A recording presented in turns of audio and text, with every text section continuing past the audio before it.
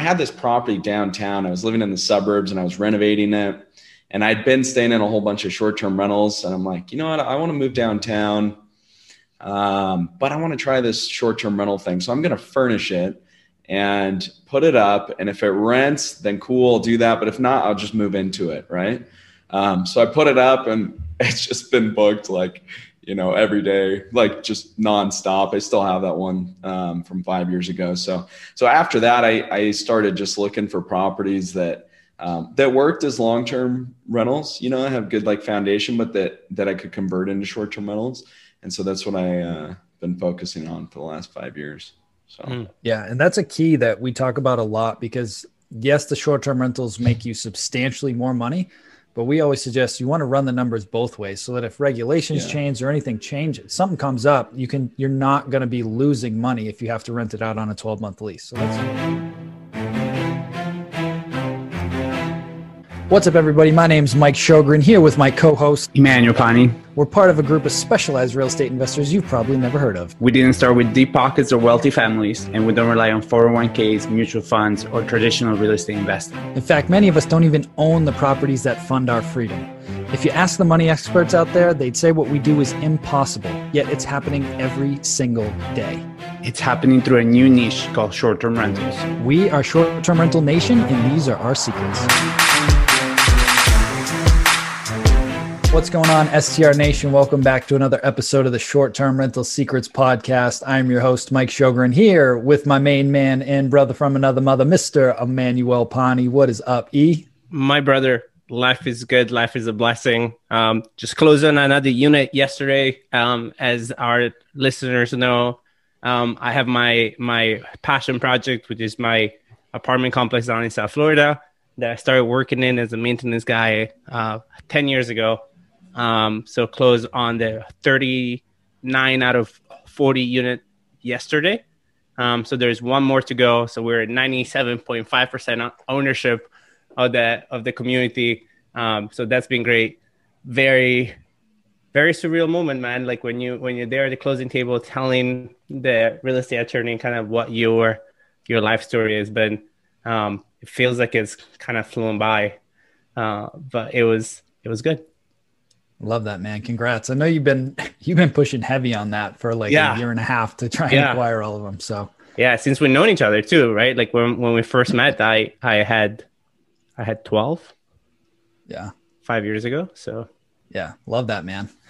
Well, I am very excited to bring on today's guest who we connected with through a mastermind that you are a part of, GoBundance.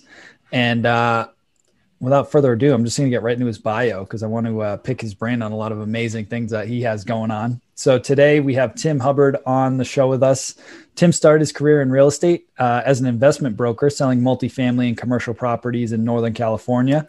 He worked with a small team of 5 who completed cumulatively over $2 billion in transactions. He has been personally investing in real estate for the last 10 years and since has acquired a multi-million-dollar portfolio comprised primarily of small multifamily properties in multiple markets. He's traveled extensively throughout the world in over 70 countries and stayed in hundreds of different short-term rental accommodations. About 5 years ago, he realized the high returns that could be made from converting properties into furnished short-term rental units and renting them by the night. He founded and acts as CEO for Midtown Stays, a short-term rental accommodation company, which has successfully accommodated over 15,000 guests with excellent reviews from all over the world. He continues to expand with the help of his teams and manages everything remotely from his home in Medellin, Colombia. He also teaches others to do the same thing and shows them how they can successfully increase their income 3, 4, or even 8 times by implementing the right strategies to convert existing long-term rentals into nightly rentals through his live events and podcast. He holds a degree in international business and an MBA from the University of California of Davis and is a co-founder of the Amazon best-selling book, Resilience, Turning Your Setback into a Comeback. Man, that is a hell of a bio. Welcome to the show, Tim. Yeah, geez. Hey, thanks for having me, guys. Excited to be here. Yeah, that's great. Excited to be here. And congrats, Manuel. That's pretty awesome. Thanks, man. Congrats on closing on the new units. That's good to hear.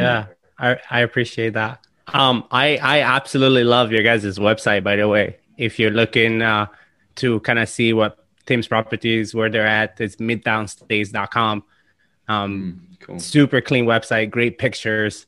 But yeah, Tim, why don't you tell us kind of like where the aha moment was? Yeah. Well, I guess in the interest that I've been in real estate for quite a while and was doing traditional rentals for the first half of my career, I guess. And actually, working as a broker, and I had this property downtown. I was living in the suburbs and I was renovating it, and I'd been staying in a whole bunch of short-term rentals. And I'm like, you know what? I want to move downtown. But I want to try this short-term rental thing. So I'm going to furnish it and put it up. And if it rents, then cool, I'll do that. But if not, I'll just move into it. Right. So I put it up and it's just been booked every day, like just nonstop. I still have that one from 5 years ago. So after that, I started just looking for properties that worked as long-term rentals, have good foundation, but that I could convert into short-term rentals. And so that's what I been focusing on for the last 5 years. So yeah, and that's a key that we talk about a lot, because yes, the short-term rentals make you substantially more money, but we always suggest you want to run the numbers both ways, so that if regulations change or anything changes, something comes up, you're not going to be losing money if you have to rent it out on a 12-month lease. So that's huge. Great point. Yeah, it's great. It's the best backup plan, right? I mean, you can feel safe and secure knowing you can always put long-term tenants in there. So absolutely. Yeah. So what was the road, what has it been like over the last 5 years? So you started with that one unit. Now you're in three different markets: Sacramento, Memphis, and Oklahoma City. So what's that journey been for you as you started to scale that up? Well, I was looking for properties outside of California because, prices had gotten really high. I wasn't finding returns really there. So I kind of just set out and went to quite a few different places in the US, actually looking for long-term rentals again, because I wanted to just get some turnkey rentals and call it a day. But as I was looking for them in these other properties and meeting with management companies, I was staying in short-term rentals in these different cities. And I remember staying in one. I went out to Memphis, and I remember staying in this one, and I was paying them, I don't know, like $70, $80 a night or something at that time. And I'm like, I wonder how much this property costs. So I look it up and I'm like, holy smokes, like this is a fraction of the cost of the properties in California, so just realized like the returns can be so much better just by changing the area. And so I ended up finding an 8-unit apartment building there that was fully rented with long-term tenants, but it was pretty, it needed a lot of love, I guess you could say. So I actually left California and moved to Tennessee and just kind of worked on that first project with contractors and converted them all into short-term rentals. And then from there, I was just like, holy smokes, this is doing really well. So I kept looking for more properties. And then I've sold some stuff in California since and did some exchanges, and that kind of got me into Oklahoma. But basically, I was just looking for markets that had good fundamentals, as long-term rentals and population growth, and looked like they were headed in the right direction. So that's what brought me out to Tennessee and Oklahoma City. Yeah, that's great. So for our listeners, so there's a couple different models that people usually use. From what your story is, you are more of the buy and hold investor, right? So all of these properties that you have, you own, and then you choose to do vacation rentals with. Is that correct? That's correct. Yeah. Yeah.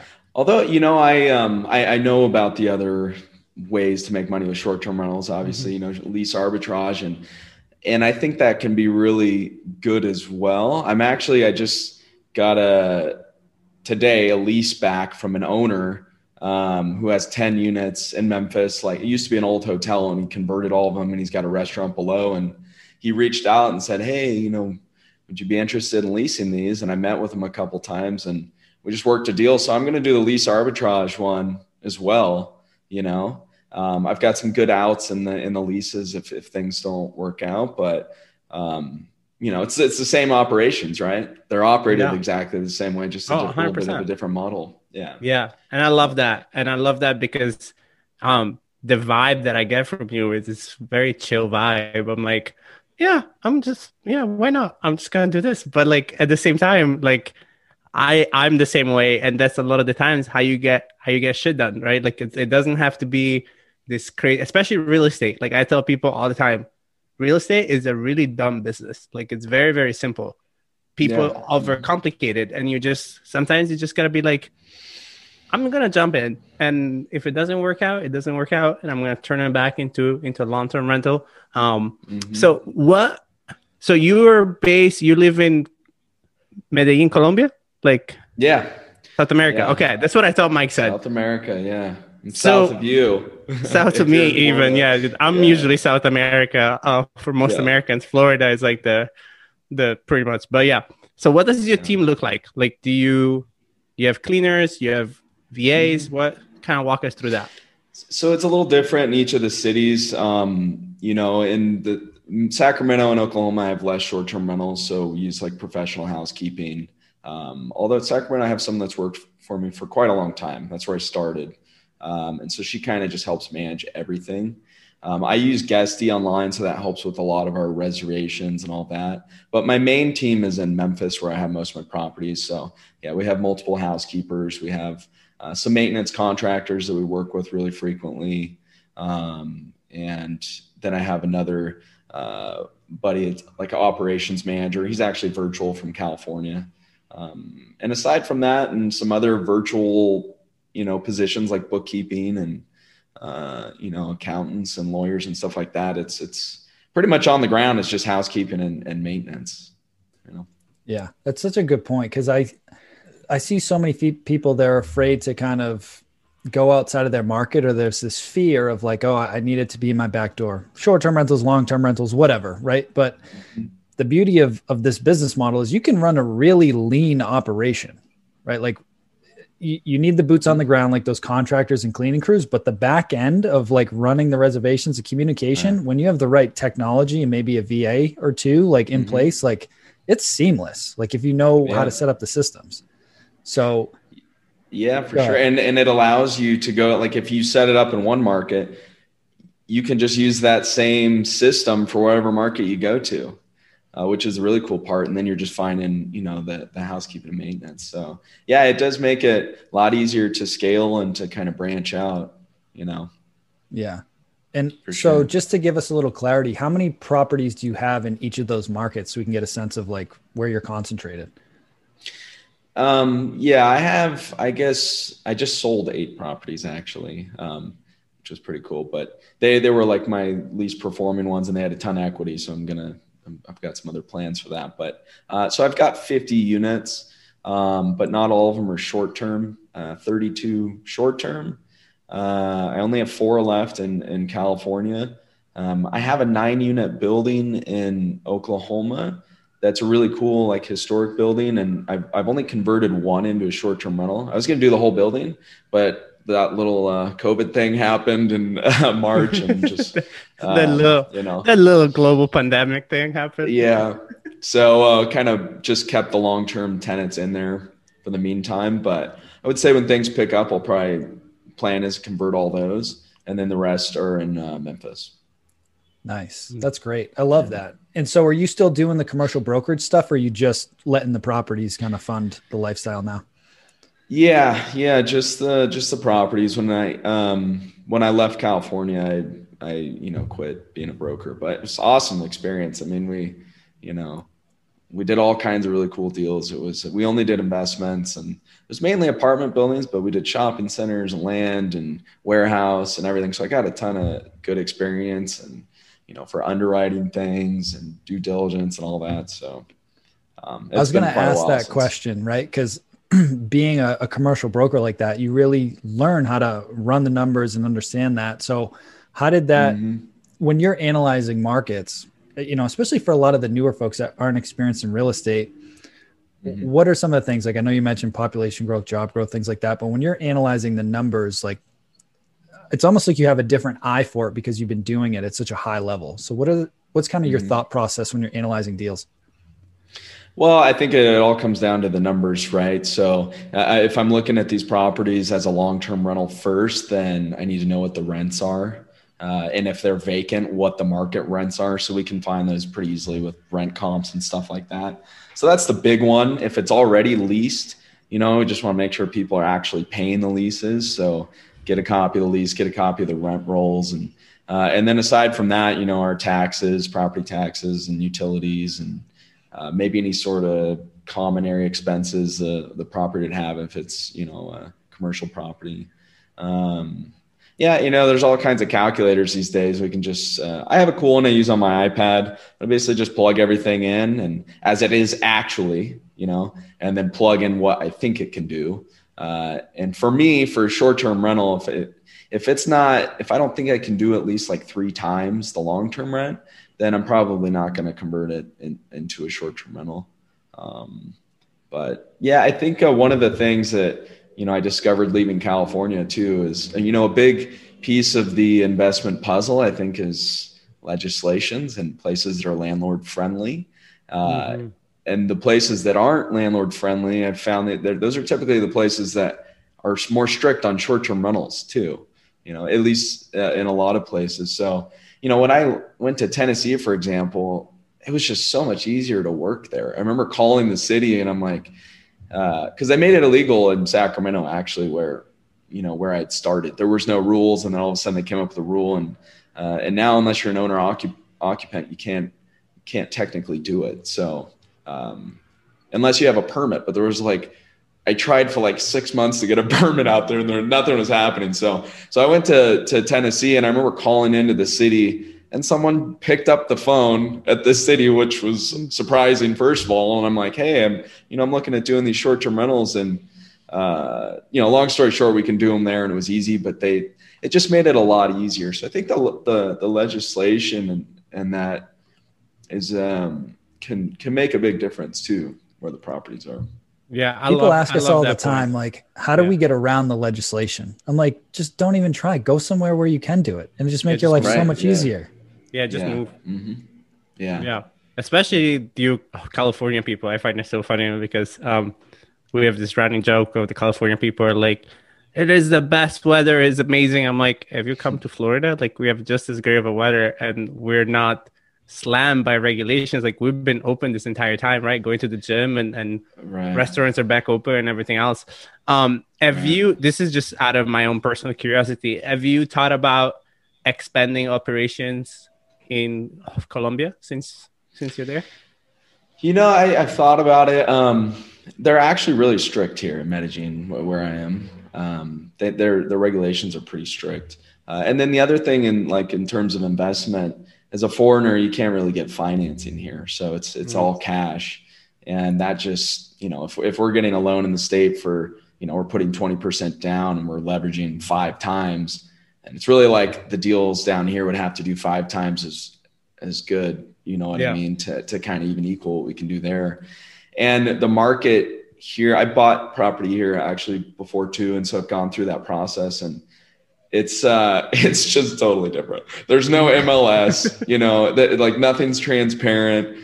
You get multiple answers from people about the same thing. I was working with Colombian agents and some expat agents, and most of them only have a few properties that they're listing. Some will even list the same property for different prices. So it's just a total mess, not that you can't find good deals down here. And I do think that this city has a lot going for it.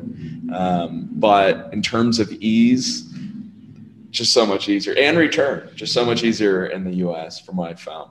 Oh, that's so funny. I can see it in their in their deed. It's your property line is from the one tree to the other tree, and then back to the big rock. And you're like, what big rock?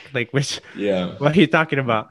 That's amazing. And every time I love asking that to people, they invest and they live out of the country, because it really reminds me of the beauty of living here in the States and how easy it is to do business, get loans, and really grow. And on that perspective, that for me, the States, being born and raised in Italy, it's also very similar, right? Business there is just hard. Buying houses is hard. Nothing is as easy as it is here when it comes to lending and growth and just opportunities. Yeah, and especially now, I mean, we have the lowest interest rates in history. It's almost like free money if you can get a loan for a property, and if the rent's paying it, then it's you're getting a free property, it's just, It's yeah, we've got it really good as U.S. citizens for sure. So what's your goals now for like 2021? Are you still looking for that blended portfolio of some short term, some long term? Like, kind of walk us through your thought process on what your outlook is for 2021. Yeah, I've kind of got, I guess, like three things going right now. So this lease arbitrage is new. They're still under construction, but they're supposed to finish in like March. So I'm thinking by April, hopefully May or April, hopefully have that all up and going. So that'll be cool. That's 10 units in a really cool spot of town, above a restaurant. So that'll be fun. I bought like a small retail center last year, or old strip center, and I'm putting a laundromat in it.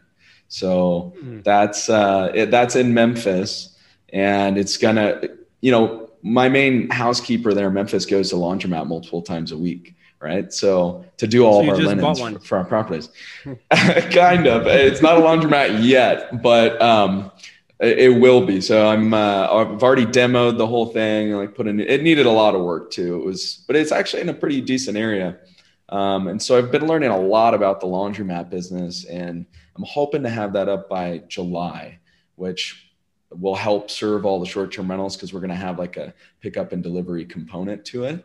So you can just drop off fresh linens, pick up the dirty ones from the property. So that's probably my biggest thing this year. And then I am going to be, most likely, it's not like 100%, but probably exchanging my last units out of California for somewhere else. Nice. Acquiring some more properties. I love the entrepreneurial brain when it comes to short-term rentals, right? Because we think vertically integrated at all times, right? So, and it's funny, I had never heard somebody say, well, like, yeah, I'm just gonna have a laundromat, right? Like, because that makes sense, right? Like, it's just like, as short-term rental operators, there's all the service business that goes into short-term rentals or houses. You can literally grow and branch out. We had another guest that had a carpet cleaning business, and that's where he found a lot of properties that he ended up owning and managing. And it's just so brilliant. And I love it. I love the fact that you're getting into a completely different industry. And I'm sure there's a lot to learn, but that is one of the more profitable businesses. Dry cleaners and laundromats have made people a lot of money. Yeah, originally it was kind of like a joke. I'm like, oh, we should just get our own laundromat. And then I mentioned it to my broker, and he's like, hey, this property came up. I think it might be a good location for a laundromat. And it looked like a disaster. I mean, it'd been vacant for like 4 or 5 years probably.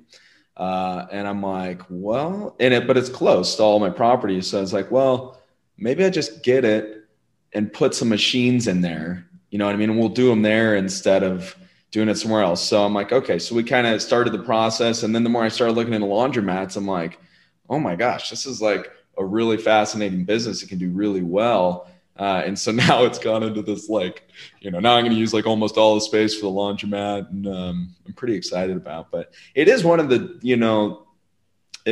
more challenging pieces with the housekeeping component, right? Because, it's hard to keep them consistent, especially if you're using like residential machines. It also, the drying time, if you're in a bunch of different units, a lot of times housekeepers are just waiting around for stuff to dry.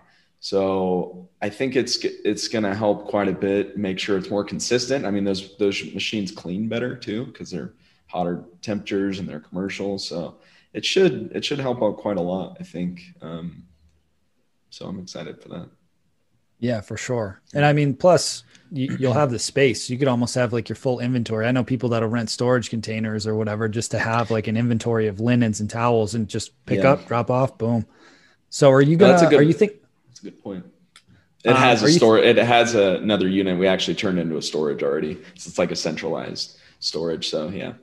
And that's the beauty of when you have enough units in one market, you get those economies of scale. And right when I got going, it was nice. Like, we got in 5 different states pretty quickly, improved the concept, and it's working great. But I don't have the economies of scale in all of those markets, right? So I've got 2 units in North Carolina, 1 in Florida, 2 in Dallas, 2 in New Hampshire, a bunch in Massachusetts. But when you have 30 or 20 in a location, you definitely get those economies of scale that way.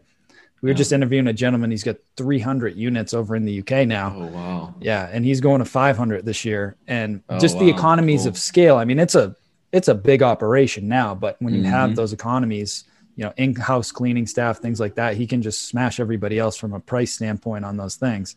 But with the laundromat, are you going to run that as like a separate business too? Like coin op full on laundromat for revenue? Okay. Yeah. So it'll be open to the public. I don't plan on actually using a lot of the new machines you can do without coins now. So don't plan on doing any of that. And then we'll use it for our own stuff. So I'll have like a drop-off service. But then I also want to do the pickup and delivery, which is really cool because that's going to hit like a different income demographic, right? You have like the public coming in that is using it themselves, and then the whole other side of the demographic that you can do the pickup and delivery, which we're going to do anyways to deliver to the properties. So, you could even have a whole niche just on short-term rentals. People just literally having a whole business just for that service. Totally. I was actually using a service like that. I mean, I've tried out a lot of different things over the days, and, they just weren't doing a really good job, I guess. So we started, housekeepers are doing it themselves in the laundromat. And so, but yeah, I'm excited for it, I guess. Out of curiosity, it's an investment too, right? I mean, the cool thing is it's like I own the property. So the better my laundromat business does, the more valuable the business is, the commercial property.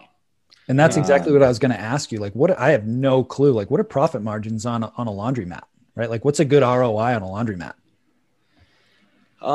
So I think a lot of people make it at least like 20% cash on cash, but up to and up much higher than that too. And that's before accounting for, and that's just as a public laundromat, not doing the pickup and delivery. I've been seeing quite a few people that are doing so well with their pickup delivery, especially in like times like this with COVID, where everyone wants everything delivered, where they're using their laundry the whole time and they just shut down the public side of it because they're using it the whole time. So the pickup and deliver really has a lot of room to grow because it basically can hit a whole city really.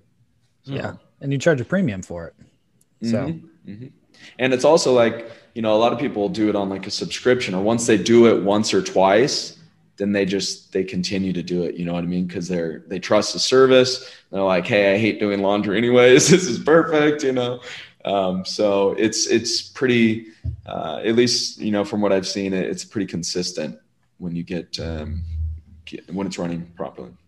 I'm fascinated because I've been trying to find a service that'll pick up my laundry and deliver it back because I hate doing it. We don't want to have a housekeeper come in just because of COVID and everything. So I'm like, I just want somebody to pick it up, wash it, and take it back. Yeah. I know. I love that. So that's great. So, I mean, for you, and again, just to kind of recap, so you've got kind of a lean team in place. Who's handling the guest communication? Is that ops manager in California, I think you said? Yeah. So we've got Guesties, the first step, right? So they handle, we pay for the receptionist service. And we really try to answer everyone's questions, of course, like before they even have them. So we have automated messages that go out, the check-in instructions. We use digital guidebooks. We do everything we can to get them the information they need. So we really don't, and you guys know this, like a lot of people will instant book. They get your instructions and they check in, and a lot of our guests we're not even talking to sometimes, right? Outside of the message we send them automatically. So Guesties our first step, and that handles the majority of everything, including all the reservations. So they do 100% until we get the reservations, and then they do everything they can after that as well. If there's something they can't answer, then that would go to Jeff.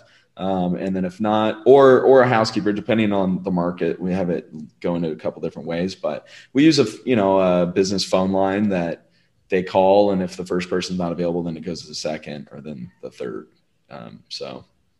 Which phone system is that, just out of curiosity? we're using phone.com.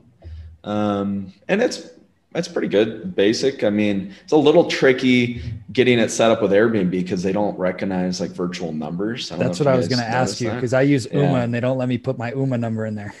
So I have like another actual phone line that I pay for, and it just forwards. Genius. I love it. Yeah. See, little tidbit. I love these episodes because I always get a nugget out of it too, selfishly. Yeah. So that's awesome. Mm-hmm. Yeah. So okay, cool. Where as a real estate, as a former real estate broker, I'm very curious to hear your opinion on the hospitality industry, and where do you see it going back 2021, and where do you see some opportunities? I think we're starting to get a decent amount of listeners that are real estate agent kind of space. So really, kind of going back to your old self and your old life. What are some tips that you would give people, and also just your outlook on the year? Yeah, no, that's a good question. And it's, gosh, things have been changing so much, but I would, the hotel industry, no doubt about it, they've been hit harder than almost all of them, up there with office and stuff. So, or worse. I mean, basically the worst time they've had in our lifetimes. This is the worst time for travel, right? We've sort of had an unfair advantage, I think, as short-term rental operators, because we haven't had a lot of these restrictions that the hotels have, at least in the markets that I'm in. So, these hotels that have been locked up, a lot of them have gone out of business already. And a lot of them are going to continue to go out of business, sadly, unless things open up. So I think at the same time, because people haven't been able to stay in hotels, people are still traveling, right? But it's mainly more drive to destinations and stuff like that. I think a lot of people have actually stayed in short-term rentals maybe for the first time this year because they wanted a place, maybe it was the only option, or they just like the idea of having their own private interests and not being near communal areas or in elevators or anything like that. So I think at the same time that hotels have had the worst year ever, short-term rentals have gotten a little bit more visibility, and the supply on the hotel side's gone down a little bit. I mean, there's some really big hotels that have closed down, unfortunately, already. And, mainly in dense areas, like Manhattan and Los Angeles, like Beverly Hills, places where some of these hotels have been around forever, and I think, unfortunately, if the restrictions and stuff don't loosen up, then more hotels are going to go out of business. So I think there's a lot of opportunity for short-term rental operators because we have less supply in the market. We have more people discovering short-term rentals. We have more people working from home than ever, so they can go stay at places longer, like a staycation or something like that. So, and I don't know about you guys, but I did pretty well this year. Still, I took a drop in occupancy, but it was still pretty good. A lot better than the long-term rentals. And that's without even having people traveling internationally right now, for the most part. So when that comes back and everything loosens, I mean, I'm pretty bullish. I think that it'll be really good for short-term rentals. Yeah, 100%. I 100% agree as well. I want to touch on the hotel thing too, because I actually got in the hotel space this year. We bought a boutique hotel in February, but we converted it and leveraged all the short-term rental systems. Like, we don't have a front desk, so it's all contactless check-in. And we did really well because I think it was just a different experience because people don't want to wait in line. They didn't want to be around a lot of people, but if you can go right to your room, and I mean, the location's amazing. Like, it's literally beachfront. So the location's awesome, but like, that's our play. Like, we're closing on a 22 unit in March, where we're going to implement the same strategy. So the challenge or the opportunity is lenders don't want to touch it. But if we target these mom and pop sellers that have owned it for generations, they own it outright, and we can get like seller financing or get a little creative with it, and we have some capital to renovate them and implement the systems. Like, we doubled the NOI on that property in 9 months. It was crazy. Yeah. So I think that's awesome. Where it's somebody's pain point, it's another person's opportunity or an opportunity to solve their problem. Like if they just want to retire or get some consistent seller financing income, like I think I don't see that working necessarily on the 200 unit hotels, but if you can find those 15 to 40 or 50 units, I think it could be a really cool business model for a lot of people. I agree. And I guess when I was saying hotels, I was referring to those larger hotels, the 100+ unit ones where all the units are identical or they're very similar.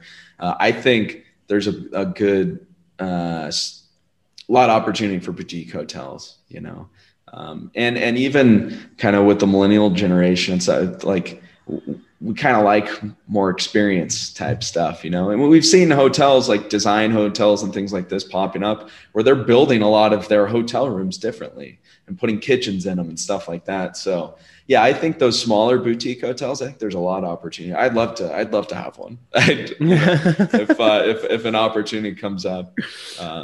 Yeah, I think it'd be really cool. And yeah, you can really cut down your expenses if you run it as a short-term rental because you take the front desk out. You don't have the employee costs that you would have. So, yeah, it's crazy.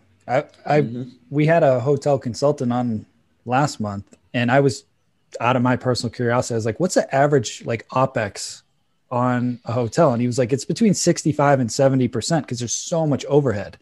And I'm like, "That's nuts!" Like we were at 41% this year. So just reducing the expenses that much, never mind getting on all the other platforms and marketing it properly. Like it's just wild. So I think, again, I don't think maybe on the massive scale it works, but it's almost like, that block that you're about to master lease, like it's kind of that size community is money for this type of opportunity. I think so. Yeah. This one I'm doing the lease on used to be a hotel, used to be a boutique hotel. So yeah, it's smaller, 10 units, it's got the commercial space downstairs with the restaurant and people be able to go into. So yeah, I think spaces like that can do really well. Yeah, for sure. Love that. Awesome. Well, I want to be respectful of your time, but before we get into our last question, first I want to acknowledge you and thank you for coming on and sharing all your knowledge with us and all your success in the real estate industry, man. This has been a lot of fun. And where can folks, learn more about you and what you got going on and see some of your properties? Yeah. So Rest Methods, I've been, last year I started doing some live events which were a lot of fun. And we actually went through some of my properties, rented a tour bus. And fortunately I haven't been able to do that because of COVID stuff, but that website's restmethods.com. And I also have a podcast that I started a little over a year ago. It's called Short-Term Rental Riches. So people can check those out. Those are like short, quick episodes for the most part, like 10 to 15 minutes, just like an actionable item that I either use in my business or that I'm exploring that could potentially help someone with a short-term rental. And then my management company is midtownstays.com. So that's where we have our properties listed, I guess. Well, we'll link all this up in the show notes for folks to check all this good stuff out. Cool. Love it. So the last question that we ask all of our guests is, what is your number one secret to success with short-term rentals? I guess this might go beyond short-term rentals a little bit, but I would just say it's consistency, just working at it a little bit every day and just constantly improving it, and that in terms of growing your portfolio and stuff too. I mean, we always have our ups and downs, but if we just keep doing a little bit every day, then, before we know it, we're in these cool projects and things are going well. So I would say just consistency, continually working at it. Awesome, man. Well, thank you again, Tim. Really appreciate you coming on. I'm definitely going to check out the podcast and all these different sites when we get off here, and cool. Looking forward to keeping in touch and seeing what you got in the pipeline for 2021. For sure. Thank you guys. Thanks for having me on. Absolutely. Yeah, man. Absolute pleasure. Cheers. Hey, STR Nation, if you enjoyed this episode, please make sure to hit that subscribe button and leave us a review. And in the comments, let us know what topics you want us to cover on upcoming episodes, and we'll make sure to get that in the books for you. And if you really want to learn how to launch, automate, and scale your short-term rental business, if you want to go deeper, then check out our free masterclass at strsecrets.com.